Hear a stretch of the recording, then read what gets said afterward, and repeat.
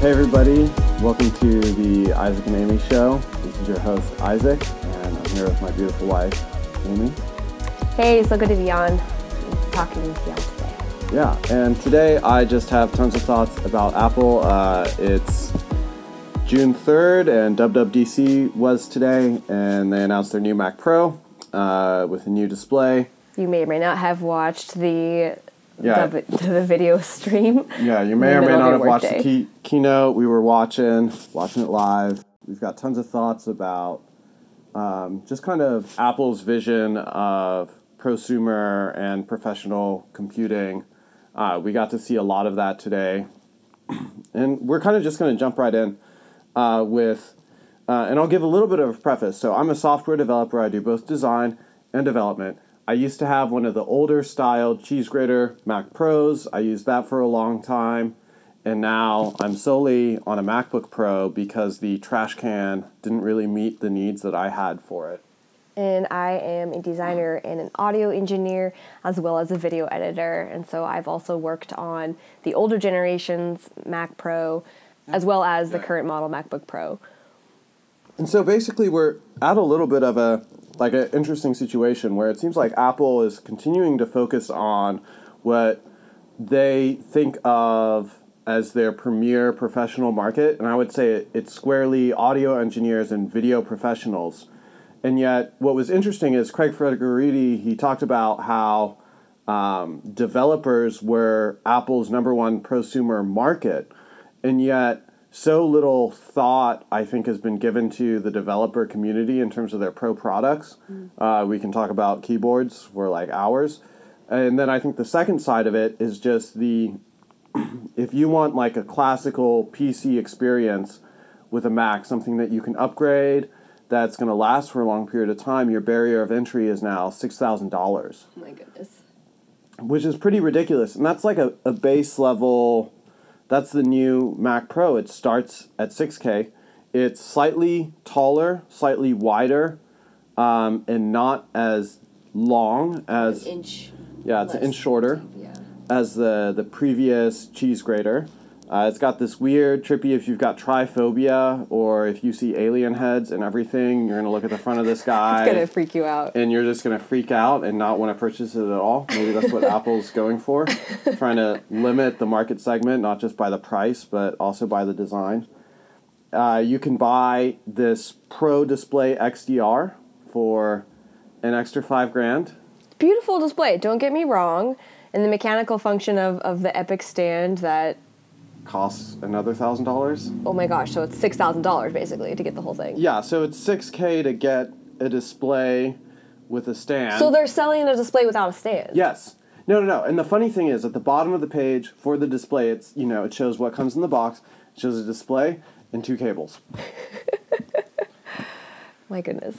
So that's that. But when I think about, when I look at Apple's problems right now, and I think a lot of this traces back to Intel's inability to ship 10 nanometer. We've got 10 nanometer processors finally coming out from Intel this year, and I think there's a lot of confusion between Intel's 10 nanometer and what AMD's doing with 7 nanometer.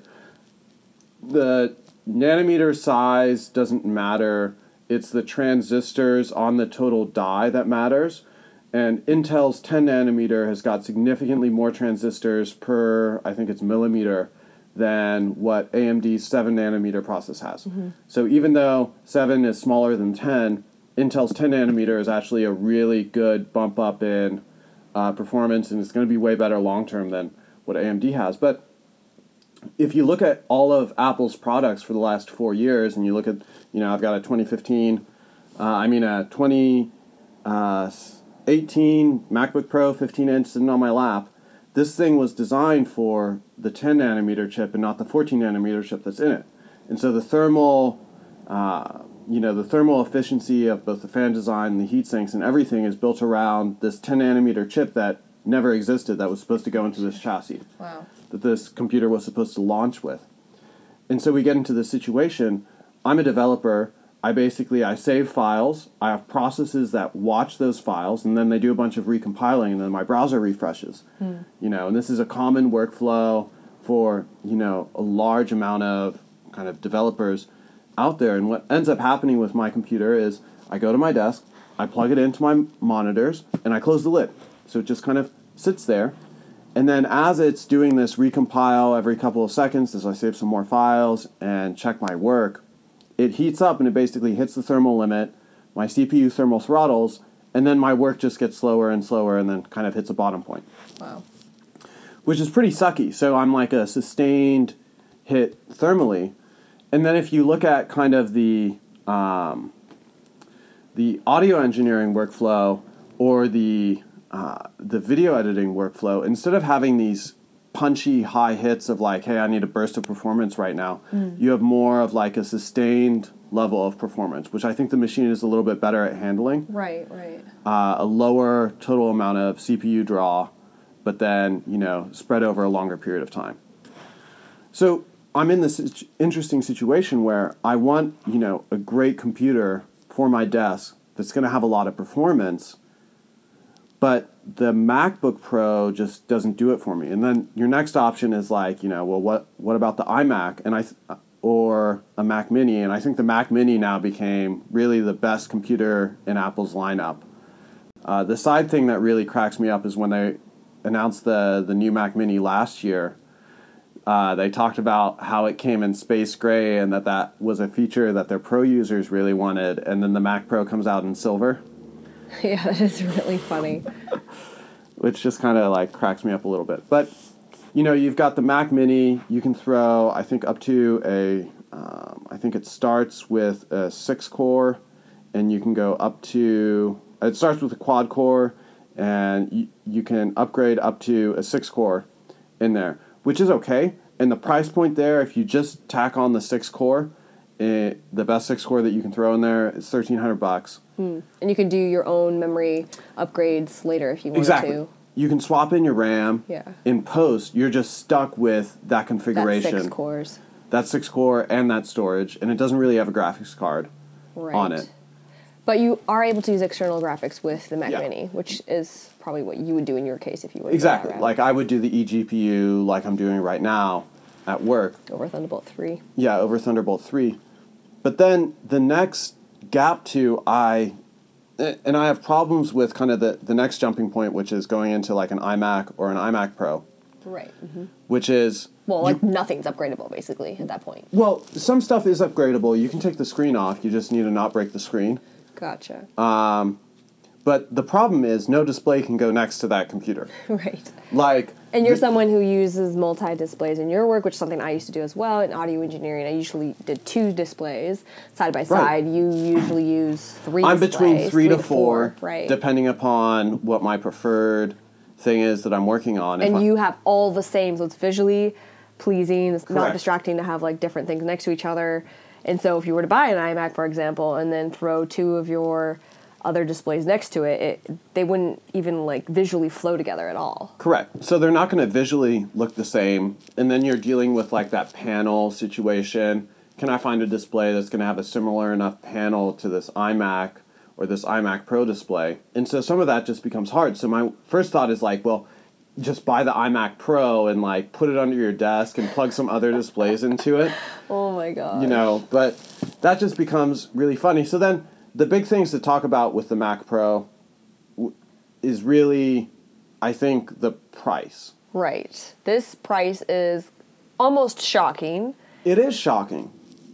It seems like it wouldn't be surprising for what Apple does when they release new products to market, and kind of like, I feel like they generally raise the price point of products. Like They kind of did the whole flagship phone thing of like, we can charge you $1,000 for a phone, and people are actually willing to pay for it. At the same time, $6,000 for a computer. Yeah, and that's entry level. And I'm not someone who wouldn't spend $6,000 on a computer, but to me at that point, that's a pretty beef spec. Yeah, it better be a really good computer. And you're going for 256 storage, 8-core Xeon in there. And there's a lot of stuff to talk about. So maybe I want to focus on potentially kind of the CPU side of all of this first. I think that's kind of the important side.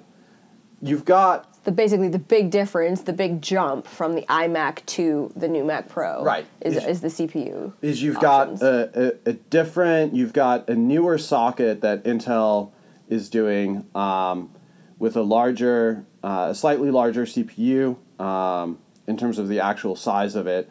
It's still a Xeon W line, the W for workstation. This one's an 8-core, 16-thread. That's your base. It turbos up to 4 gigahertz, which is pretty interesting. And there's if you go for some upgrades, you can get some that turbo up to 4.4. The next one goes up to 4.4. All of this stuff is really great. It's got a lot of cache, supports a lot of RAM. Yeah. The problem that I have is this CPU by itself, is like the performance per dollar, and you can go into Intel's Xeon W line, isn't really there. And this is, again, pointing to a lot of the problems with Intel at the moment, which is AMD has kind of been, just completely demolishing Intel and moving the ball forward, both at kind of the server market and then also at kind of the high-end market with their Threadripper lines, where I can get like a 24 CPU core with 48 threads Threadripper for like $2,000. Gotcha. For less than $2,000. Right. Whereas, the W series of chips, if you're looking for something like that from a Xeon W that's similar, the actual CPUs, we don't know the actual CPUs that are in this, we just kind of know the specs, so I'm comparing them to, whatever is closest. Yeah. It's going to be north of that $2,000 price point just for the CPU. Right. And so we get into like this interesting situation where, and even if you look at Intel's top-end prosumer lines with like a Core i9, you're looking at, significantly cheaper for more performance.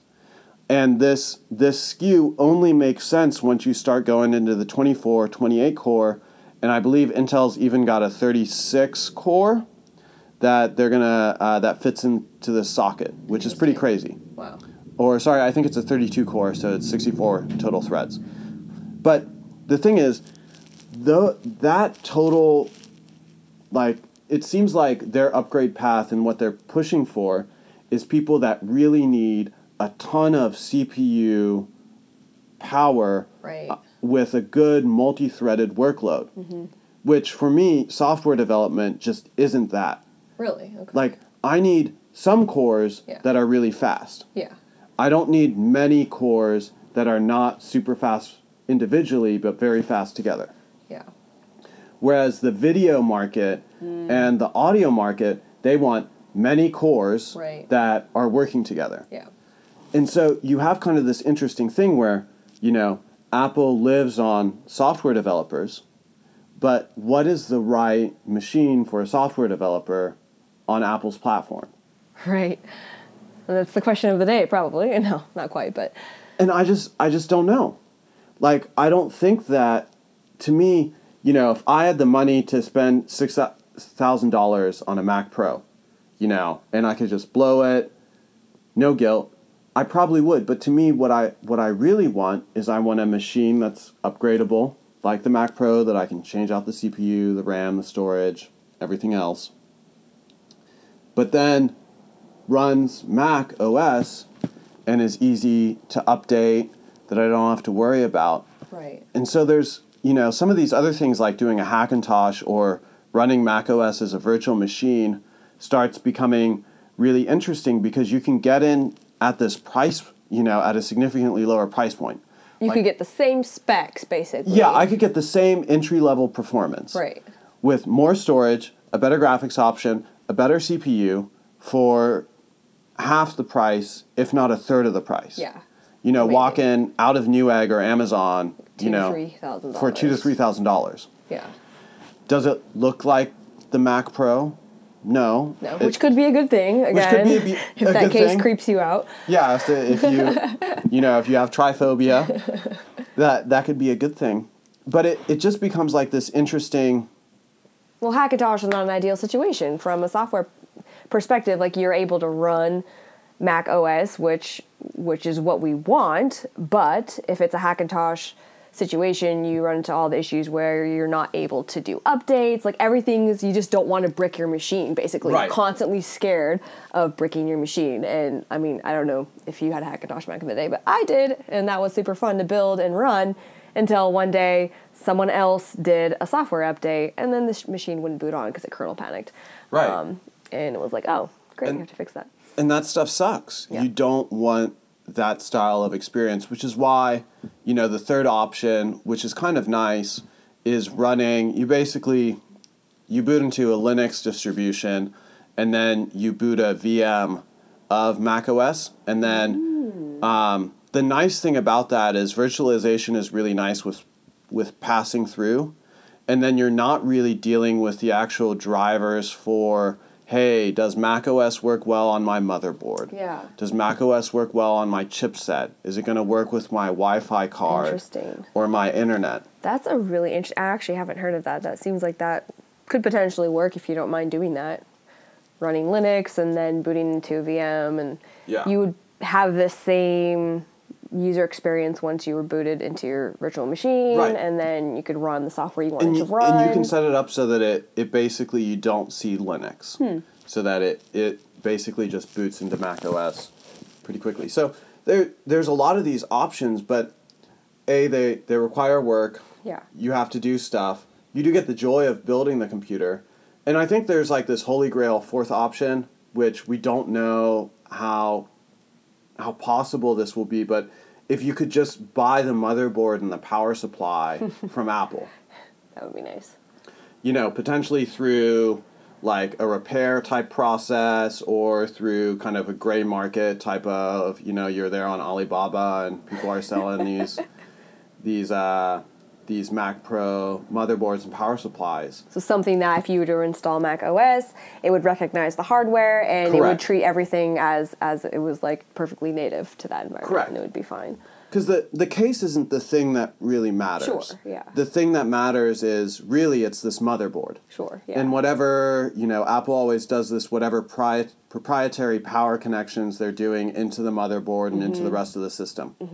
So Apple's really known that, like, you know, go into an old cheese grater and it's like there's nothing standard about that power supply and how it connects to the motherboard. Right. And so you're not looking at like a standard 24 pin or anything like that.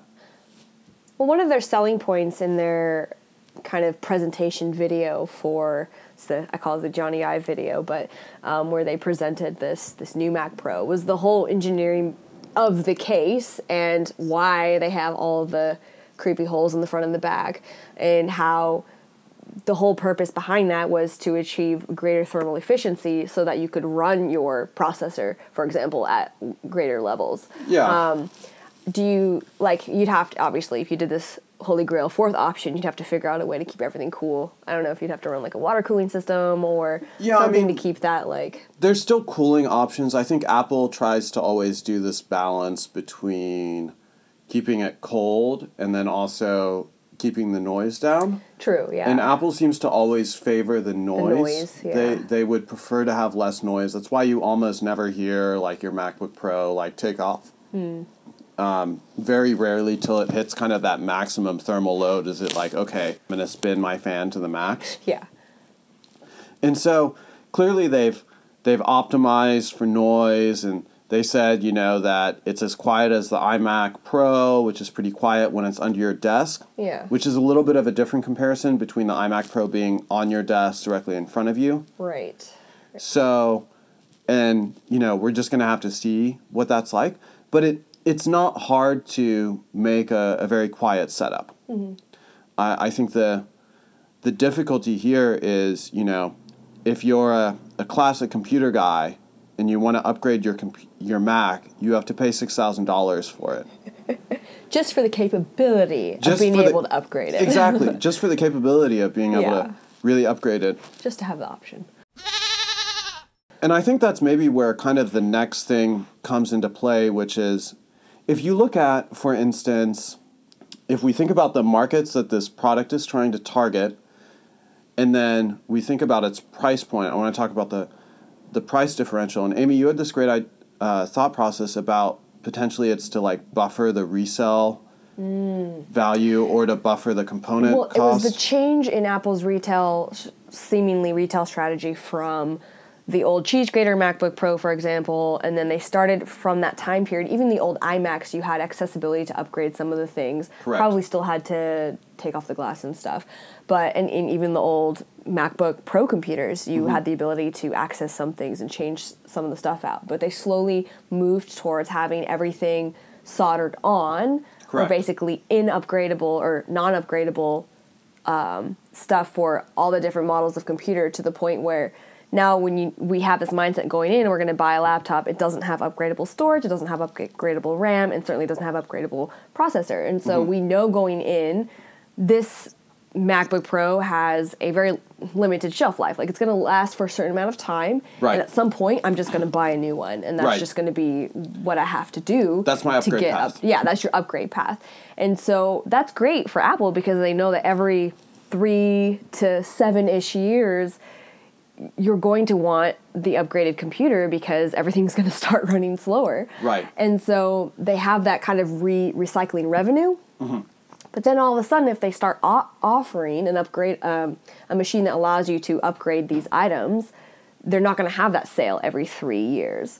So that could be, that was the theory behind it, was that potentially that could be a way to recover revenue. Is we'll have a high price point up front, and that kind of holds the line a little bit. Exactly. And so what I would do, and what a lot of people do, like you can do this on the Mac Mini right now, is you buy the Mac Mini with 8 gigs of RAM, and then you go to Amazon or Newegg and you buy some new SODIMM slot, RAM, and you get more than 8 gigs of RAM. Right. And you're able to circumvent Apple's tax on that hardware upgrade. Yeah. And then I think the other thing that happens is, kind of to your point, when you go and you buy a Mac now, you jump for the spec that your long-term value of that product is actually going to need. Right. So you're not going to buy the lowest Exactly. grade of something, because if you're in something that uses a lot of hardware capacity, you're going to need something that has. If you're in a pro type of situation, you're going to shell out at that point for the CPU upgrades, the RAM upgrades, the storage upgrades, the graphics upgrades. Right. But with this computer, my thought process going in with whatever the new Mac Pro was, because it was going to be upgradable, is, I'm going to buy the cheap one. Exactly, right. I'm going to buy the cheap one, and then I'm just going to throw out all the parts that come in it.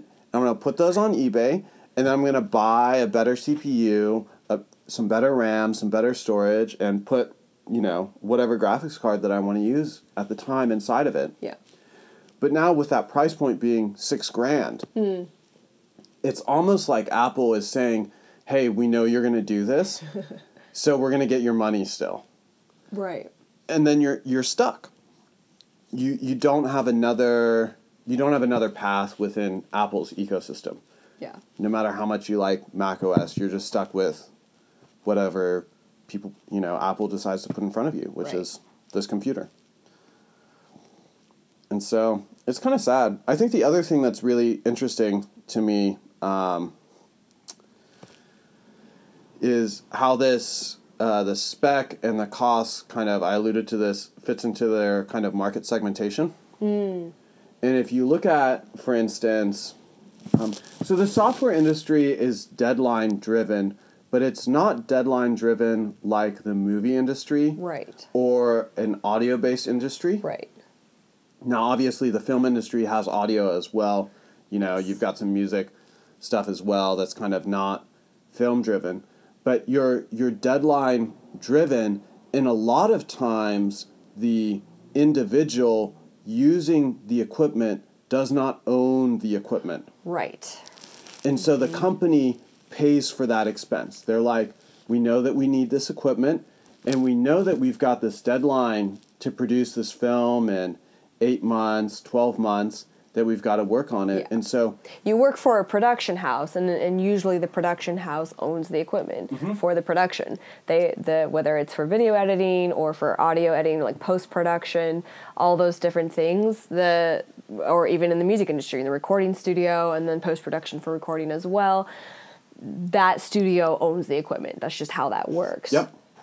And the thing that's happened in that market is prices have continued to skyrocket especially for hardware because of the whole ASIC principle, which is the application-specific integrated circuits. Whenever you have something that isn't generic and needs to go through a design process, we got to produce some specific hardware to accomplish a specific task. Mm-hmm. And our prime example for this, if you look at like Red's cameras, Red's cameras are very expensive. Yeah. They're very expensive because they have a really tiny market. Okay. Not, your grandma doesn't need a red camera to film some grandkids. Yeah, right. Like, I mean, there's probably some grandma out there that's using, like, a red weapon to film her grandkids, and, like, good on you. But, like, that's not the average person. So what they do is they increase the kind of the price point. It's kind of your supply and demand type of graph, and then you move price till supply and demand meets. Right. And because these film houses or these production houses are running under this tight budget constraint, and then they purchase the hardware and they own it. A lot of times they even lease the hardware or even rent the hardware. Sure. A Red camera at, 15 grand, 20 grand for your full setup, and then you've got more accessories, you could be walking out with, just to operate a single Red camera, $60K. Yeah. That's crazy. Of separate accessories. And at that point, it makes a lot of sense. You can see Apple's mindset a little bit here with the price. But when you think of, like, for me as a developer, a lot of developers are working at smaller startups. They've got a side hustle going or whatever. I've worked at several startups where I owned my computers. Right. And I've worked at companies where, like the one right now, where my company owns my laptop. Right. But, they were trying to find the cheapest, spec that would do the job that I needed to do. Right. Mm-hmm. And so it was a little bit of a conversation to go, hey, can I get this particular spec of this particular model because it was a higher spec than what they typically purchased for someone in my role. Right. And that's because they're in startup land. Yeah, exactly.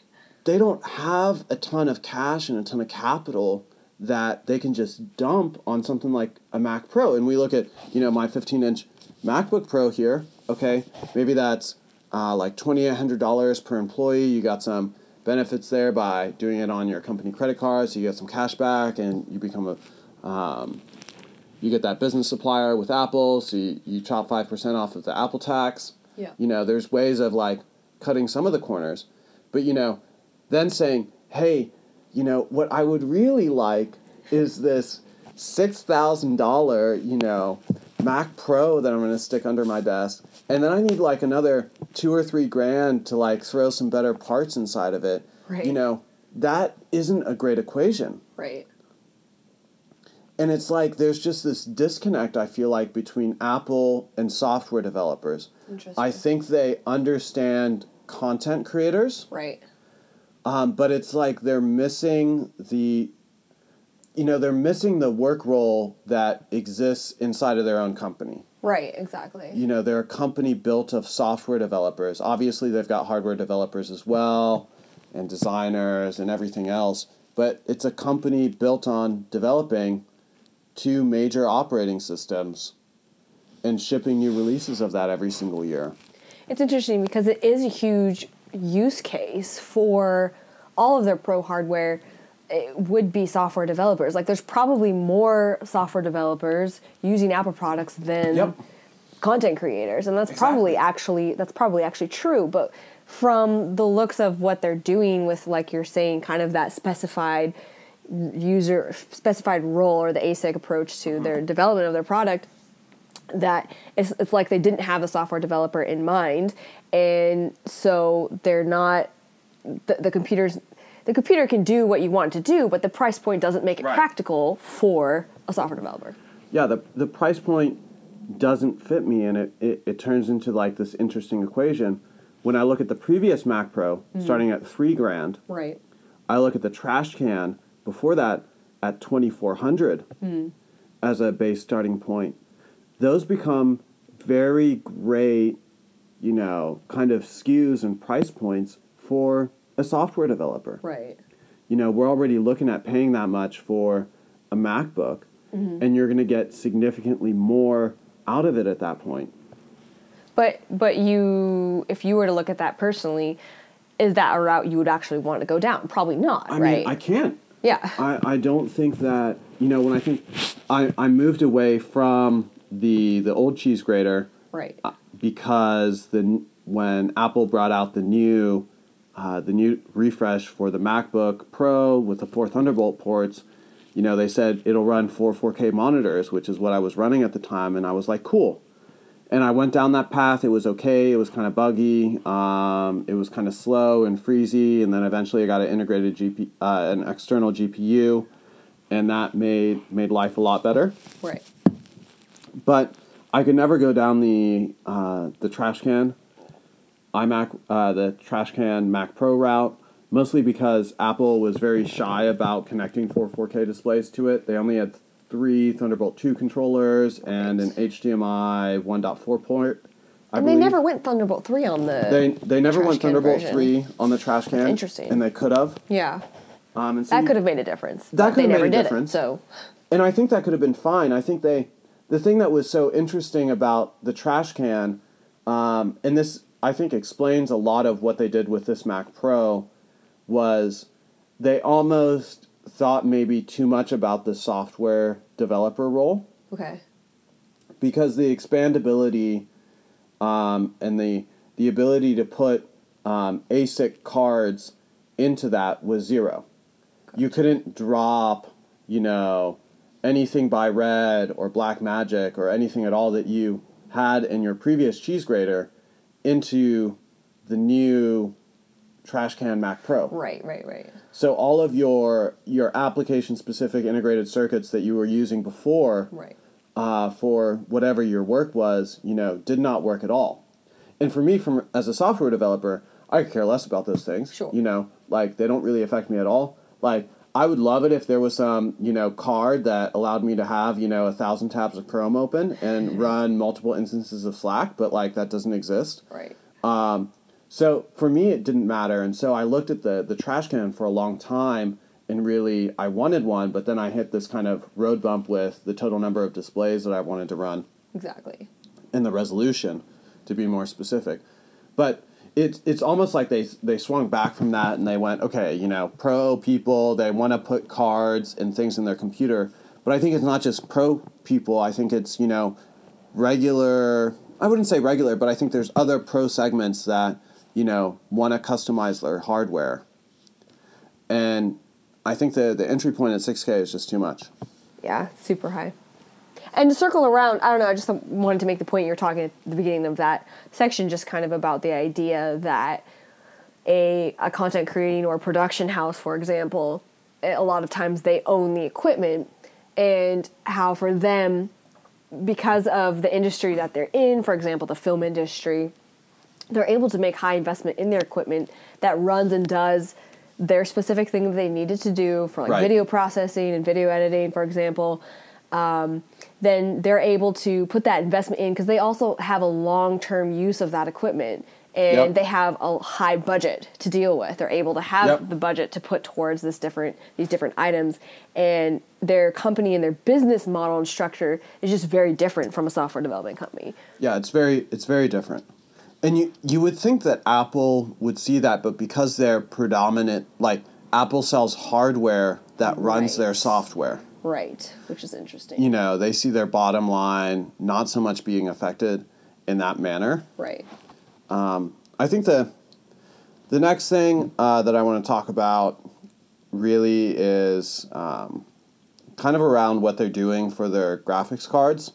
And I think that we're seeing Apple, overreach a little bit or step too far. Yeah, this is interesting. Similar to the trash can where Phil Schiller said that they ended up painting themselves in a corner with the thermal limits to it, and they weren't really able to upgrade it and do what they wanted to. Right. Go figure, AMD cards run hot and kind of suck.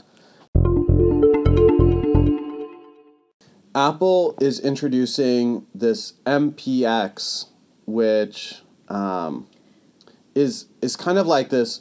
in essence, think about it like, you've got your PCI Express slots. Right. And then immediately behind your PCI Express slot, kind of in that same row, you have another slot. And they call it like an extra PCI Express slot, almost in some of their kind of media that they're putting out, and they call it MPX, which is like this Mac Pro expansion or graphics module. The thing that's interesting about it, it's kind of hard. I'm like trying to make gestures, and I know this is a radio show, and you have you have the slot, but then doesn't it also include like an internal, because it's inside the machine, it includes an enclosure that allows you to add items? Yeah, well, no. So the enclosure is like the whole unit, but it plugs into 2 slots. Gotcha. That are, on the same track. So it's not like it's using 2 parallel PCI slots. Okay. And it's like, I'm going to take up 2 slots. On 2 of the PCI Express... There's an extra slot. There's an extra slot behind it. At the end of it, yeah. At the end of it. And what that slot is doing is it's providing the power pass-through. Mm-hmm. And the reason why the power pass-through thing is really interesting is typically graphics cards, they've got several 6-pin or 8-pin power connectors on the card. On the card itself. It's not next to the PCIe slot. Right. It's like, and it's separate. And they kind of handled this in a cheeky way with the old cheese grater one, which is they had these really short little 6-pin cables, and they had like a 6-pin on the motherboard that you would plug it into, and then you have the short little cable that then plugs into the top of the graphics card. Right. That was cool. That worked well. But the coy thing here is they're saying that this extra slot now behind it is going to be responsible for the power for that graphics card. Right. And it's also going to give it the Thunderbolt 3, which is it's based off of the PCI Express controller and also potentially a chipset that's on the CPU. We're not entirely sure whether it's a separate chipset or the CPU that's got the Thunderbolt 3, but there's some pass-through happening there. Yeah. So that it's got Thunderbolt 3 ports on the graphics card itself for your displays. But the long-winded, thing that I'm circling around to is I don't know if you can plug just a Vega 64 off the shelf into this computer and have it work. Really? Because there might not be available power. Because there may not be available power in the way that you're expecting it. And Apple isn't showing this thing off with the lid off of it. Because they're saying buy this MPX solution. Correct. And you can put 2 graphics cards in it. And you can also, they have 2 of these MPX slots, so you could run 2 of these units to get 4 graphics cards. Correct. Is their use case for it. But they're not saying that you could do that without this unit, because obviously this is one of the things. So that's actually really interesting. And that so could be true. It becomes really interesting whether I'm, a regular user is going to be able to just take an off-the-shelf AMD card and stick it in there. I think the next thing that we're going to see with this, so we'll talk about the dual GPU option where they stick 2 GPUs on one card. AMD's done this for since the beginning of time, so it's like a common AMD thing that they do with kind of end-of-the-run cards. This is at a pro level, which is really interesting. I think that's going to be super awesome and is a great way to really amp up the GPU power of the machine. Yeah. But the thing that I'm just cautious about is, if you want some actual graphics performance, you have 2 options. By default, this thing's going to come with a Radeon Pro 5080X, which is a really gimpy graphics card. I mean, a 5080 has been out for maybe 3 or 4 years now. It's not a Vega card. And so, it's an old card. It says that it's got 2 HDMI 2.0 ports and 4 DisplayPort connections routed to the system. Support internal Thunderbolt 3 ports, which to me means it's using that slot, that MPX slot, to basically send the graphics power to the 4 Thunderbolt ports that's on the machine already. Right. We'll talk about, their I/O a little bit later. But, so, to me it really sounds like in a nutshell, that you're not going to be able to put a regular graphics card in this computer and have it just do the thing that you want it to. I think you're going to be like, man, how do I get power going to this? Right. And then you're going to have to do what I did with my cheese grater, which was have a second power supply powering my 2 graphics cards, which was janky and like really sucked, and you had to sync them and turn them all on at the same time. It was super annoying. I think you're going to have to do like one of those types of things, which is really going to suck. Yeah. I think Apple is going to charge a boatload for an MPX card. Yeah. They're just going to crank up the cost there. And I think that's going to be like the number one thing that people want is they're going to want a better graphics card, right, and they're going to be like, man, I wouldn't be surprised at all if this MPX card is going to be several grand for a Pro Vega 2. Like I wouldn't be surprised if it was like $4 to $6 grand for one of these. So I might have understood what I saw during the video presentation, but I thought this MPX thing was a situation where you could add your own cards to it if you purchased that extra module. No, this is a customizable or a custom ordered unit. Correct. Depending on what you want. It's a full unit. Gotcha. It basically, I didn't realize that. It takes up 4 slots. 3 of those slots is just basically heatsink, and then 1 slot, it's really long. I mean, it looks like it almost runs the whole width of the machine. It runs, I would say 70% of the whole length, the length of the machine. So these are really long. They screw in. Yeah. Interesting. And I think, the graphics situation on the Mac Pro is just going to be really interesting. We'll have to see what it does. I think the other thing that was really interesting is they've got some fins on top as well. So way back in the SLI days, when you're running 2 of these MPX cards kind of next to one another, you're going to have to stick a bridge on top of them, which is interesting. And it kind of leads nicely into the I/O conversation. I think the I/O on the Mac Pro is really interesting. I/O, the input-output, it's the thing that I think Apple has always done the best.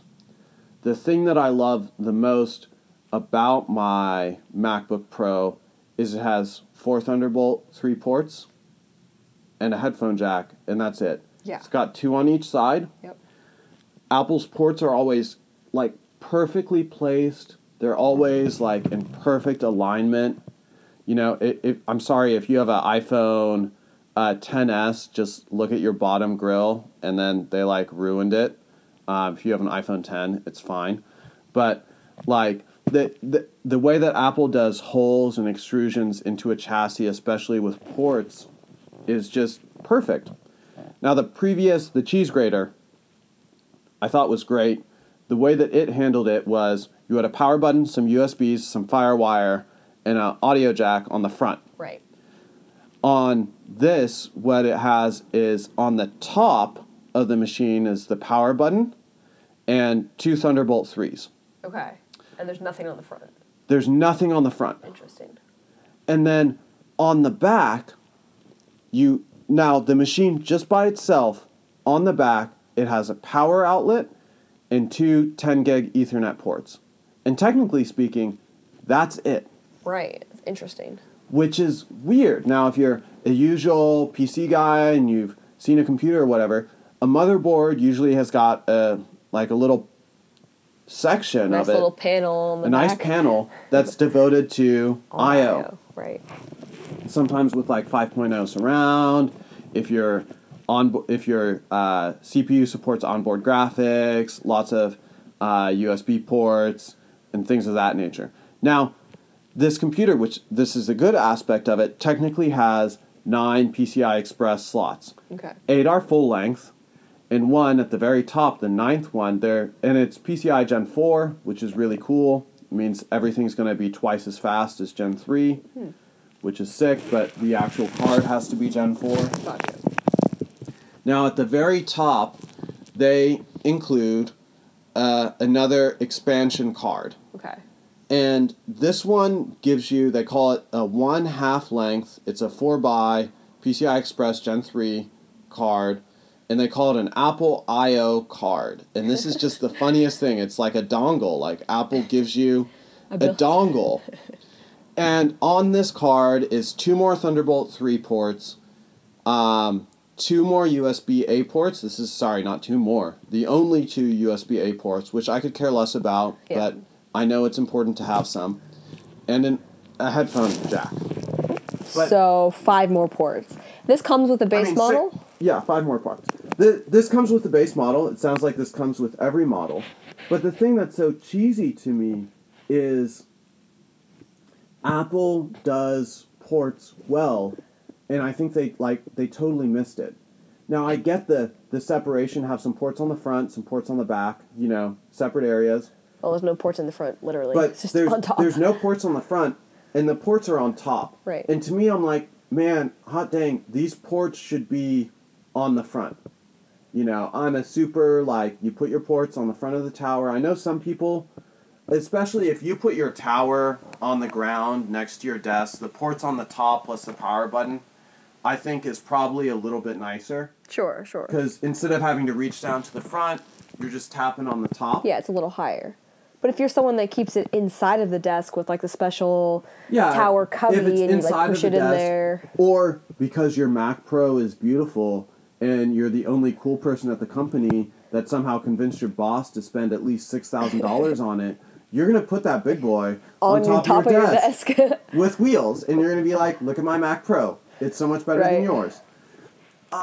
And then you have to reach up and over to actually turn it on. And then you have to reach up. Reaching the front. And then I think you get the awkward thing with top ports, which is the cable goes up in the air. Up the side of the case, right? And you have these cables that are going to dangle over and stuff. I realize you've got a slightly different awkward situation when it's in the front. Sure. But when we talk about the back, now imagine for a second, the power supply is at the bottom of the box, which is nice. Power's at the bottom. Yep. Then you've got 8 slots of PCI Express. Sure. And then your 9th slot is your I.O. It's kind of in the middle, near the top. I don't know. It's almost at the top, and it's so separated from, everything else. To me, the way that I think Apple should have done this is this stuff is just integrated. Into the motherboard, and it's nicely coming out with the 2 Ethernet jacks and the power adapter down there at the bottom, kind of all grouped together. Yeah, when you do cable management, it's way more convenient to have everything coming out in the same area. I think the only argument against that, which is probably why Apple chose to put it at the top, is just the fact that this module, because it is a module of, you call it Gen 3 PCIe short slot or whatever it is, that someday they'll probably release a different module depending on the I/O of the times, and or maybe custom modules if you're wanting maybe all Thunderbolt 3 ports instead of USB-A's. You don't need them. Maybe you're able to customize it that way. I think all of that is cool and great. I'm still mad. To me, I'm still very much of the notion that, you want your main core ports to be in the same area. To be in the same area. Right. And, cool, if you've got this another expansion slot where you're going to get some ports, awesome. And I also think 4 Thunderbolt 3 ports is, just too little. Yeah, that doesn't seem like very much for that. Yeah, whereas if do they expect you to do the graphics out of that rear Thunderbolt 3, or they expect you to add your graphics? And that's an interesting situation. Yeah. If it turns into, you can't run your, a cheapo graphics card inside of this without going through Apple. The only way that you can really run a cheapo graphics card is in an external enclosure via Thunderbolt 3. Then you have 3 ports left. Then you have 3 ports left. Right. And it's I would have liked to see, 4, if not, 6, if not 8 ports. I think the thing that's really interesting is when you look at the iMac Pro, I'm just going through their website to try to get to their I.O. I'm pretty sure you've got, where is it? Come on. Yeah, you've got 4 USB-A's and 4 Thunderbolt 3's. Nice. An SD card, slot on the back of it. The ports are meticulously, vertically lined up. Yeah. It's beautiful. There's so much symmetry there. Yeah, they've got 8 USB slots. In essence, you've got 8 plus an SD card slot. Right. And to me, I'm like, pro workflows, you know, this would be great to have SD card on the top, add some more USB ports, add some more Thunderbolt 3. It's just kind of disappointing that we're in this situation. Was there a headphone jack output next to the power button? Nope. No. The only headphone jack is in the back. So that's on that special card thing? It's on the special okay. card. Interesting. Okay. Again, probably like. And again, it talks to the market that they're targeting. Right. You're gonna have like either your studio monitors for audio playback, like kind of routed to the back. Going through some DSP. Or you're gonna have some type of thing. Again, if you had headphones, you're gonna listen to. There'd be like pre-routed with a jack sitting on your desk or something. So it's not kind of like a plug and play and go. At the same time, in a normal office environment, it's probably pretty standard that you would want a headphone jack on your computer because you're going to want to be wired in to be able to focus in a noisy open office concept that's so popular in today's workplace. But you're going to have to reach around behind to plug your headphones in. But I think for a lot of people, they're going to have a DSP or some kind of external audio interface. But a software developer, for example. Yeah, for me as a software developer, right. You know, I'm not going to have that.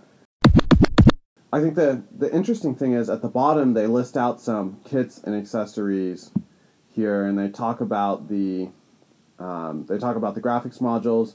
They say that they're going to sell you kits of RAM, 8 gigs, 16, 32, 64 gigs. They're going to sell you storage as well by itself. These are little M.2 modules from what it appears like, but I'm not entirely sure. I guess we'll see.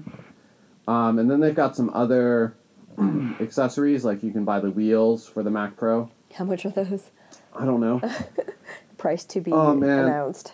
I wouldn't be surprised if the wheels are like $200 or $300. I was thinking like $150, maybe $200. $200 or $300. They have what they call the Apple Thunderbolt 3 Pro cable. Oh, interesting. In different lengths. I don't know what makes it pro. Different than their normal Thunderbolt 3 cable. And the funny one is the Apple USB-C to Lightning Pro cable, which again is interesting. What's going to be so pro about that? Yeah, probably. What's the difference between that and a normal one? This kind of pivots nicely to talk about the other big pro thing that they announced, which is the cool display. Yeah.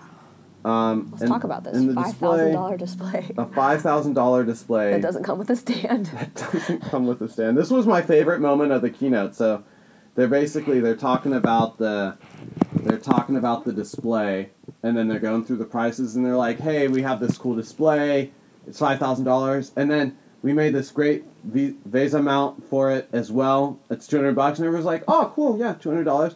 And they're like, and then the stand is $1,000, and the audience was like, oof, like they like made the like I got punched in the face sound, you know, and it was just like, oh my gosh, dude, this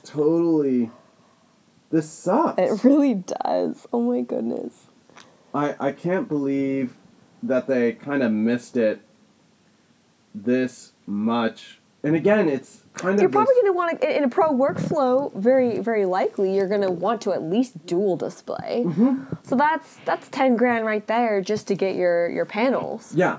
And then, you know, you're going to have to find your own way of mounting it. Depending, you know. VS and VESA mounts of some kind. But still, like, $10,000. I mean, I realize it's $6,000 per panel, and that's amazing. Like, and these displays are amazing. There was like some specs about it. I actually didn't catch that part of the presentation, but they were talking about the technology behind the they had like the reference monitor. They're saying it's reference monitor quality level. Yeah, which again is a video production situation or use case, but. And I think all of that stuff is like really great and interesting.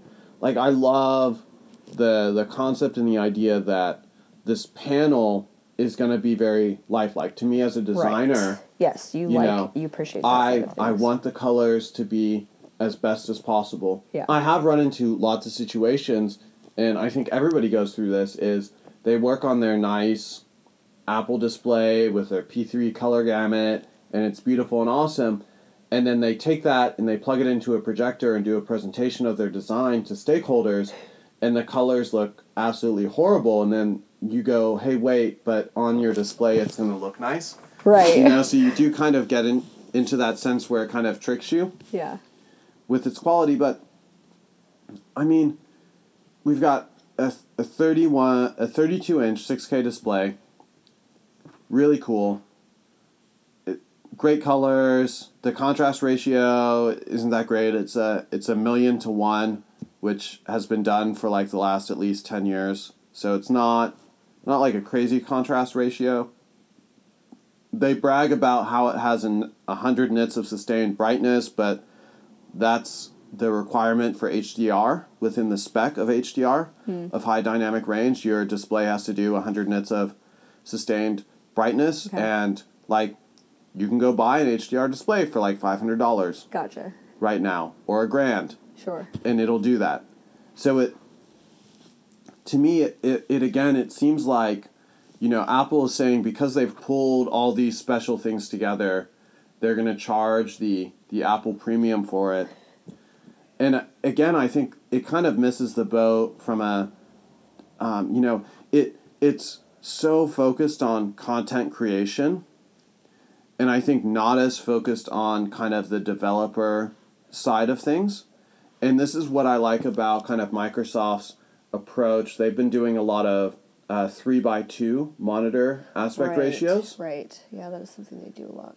Which to me is like a much better ratio. What is it? It's not the Surface Pro. What's their like iMac competitor? Surface Studio. Surface Studio. So that was interesting when that came out, because that, along with, in comparing that with this monitor and the $1,000 add-on stand that you can get with it, right, comparing that to the Surface Studio, I think it's kind of similar. Like the whole idea that you can kind of move it effortlessly, and then like have the ability to do that, and the color reproduction, the quality of the image is similar. I think it was only a 4K display, 5K, yeah, 4K. It's a 4K display. It's a 4K display, so that, you know, Apple upped the ante a little bit on that. But the big difference between those two things is that the Surface Studio was a touchscreen, right?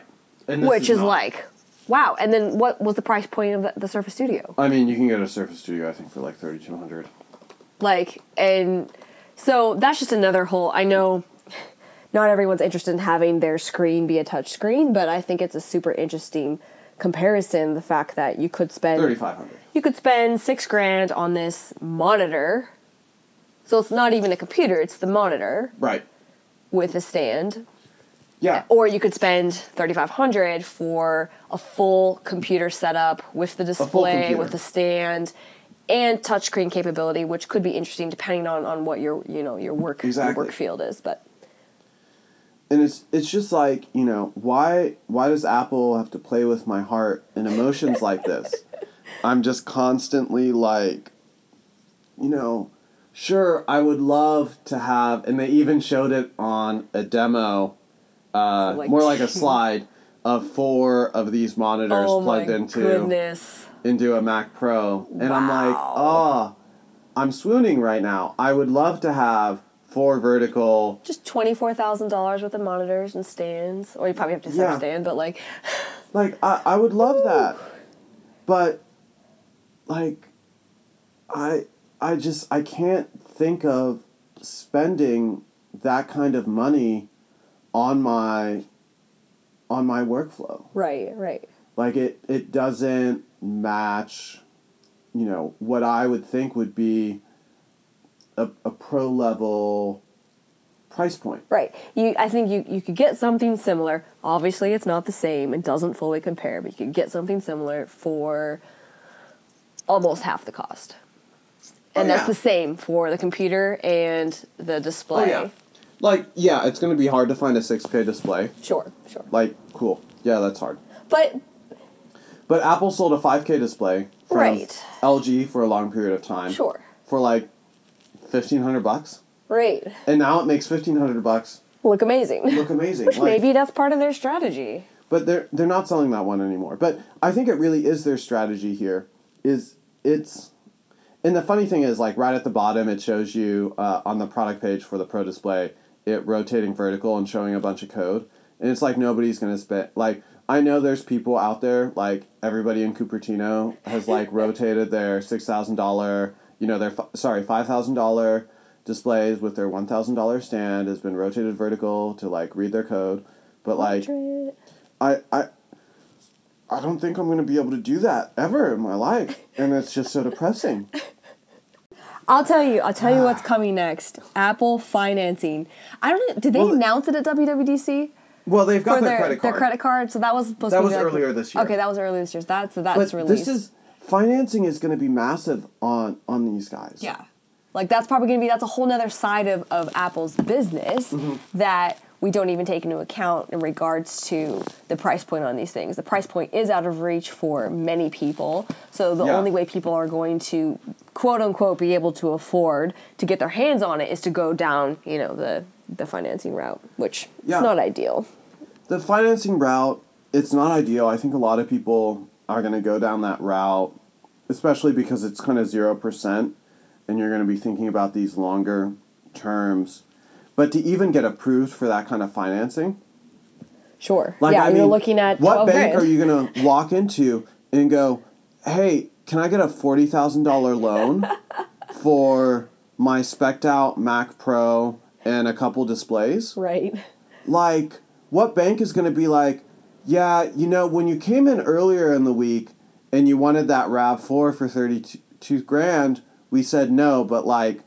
This Mac Pro, yeah, we're gonna give you a $40,000. Like, a regular person isn't gonna be able to necessarily walk out with a loan. Right. I was thinking more along the terms of the Apple Store financing and their partnership with. Yeah, things. I mean, they're going through a bank still, right? And they're gonna check your personal credit. Sure. Are they gonna give you Yeah, who knows? That much of a loan? I don't think so. Yeah. And I remember. We've done the financing thing through Apple a couple times, and it's I don't know. Just so many thoughts. I think finally the tail end of this is it makes the rest of Apple's lineup look cheap. And maybe that's what they wanted, but it makes the rest of their lineup look really cheap. It makes me want to switch to a Windows computer and spend less money to get more performance, and it makes it hard for me to justify it makes to me Mac OS the most expensive operating system in the world, even though it's free. Yeah, that's tweetable. And I think that's kind of where it ends. And we didn't even talk about the fact that this computer is ugly, and I think it's disgusting. Oh my gosh. Not impressed visually, guys. Not impressed at all. I think it's super ugly. It does have that Apple thing where, you want it, but, I just think it's ugly. It's ventilation holes. Don't you want to see them? Man. It's like you meet a computer at the bar and it's like, hey, let me show you my ventilation holes, Oh my gosh. I don't know. Well, thanks everybody for tuning into this podcast. We're excited to be bringing you episodes approximately every week. So be sure to subscribe and give us a rating on what you thought about this show. We are Isaac and Amy, and we enjoy talking about many different things, technology being one of them. And especially when there's big tech events like WWDC and the like happening, you will hear a lot of our content probably focus around that. But we look forward to staying in touch. And yeah, any final words? I don't know. $5,000 for the computer? Or 4K? $4,000? I'll give you $4,000. Apple will give you $4,000. If it was $4,000, I'd probably do it. That's my final thoughts. Just drop a couple grand off the price and I'll buy it. Done. Goodbye.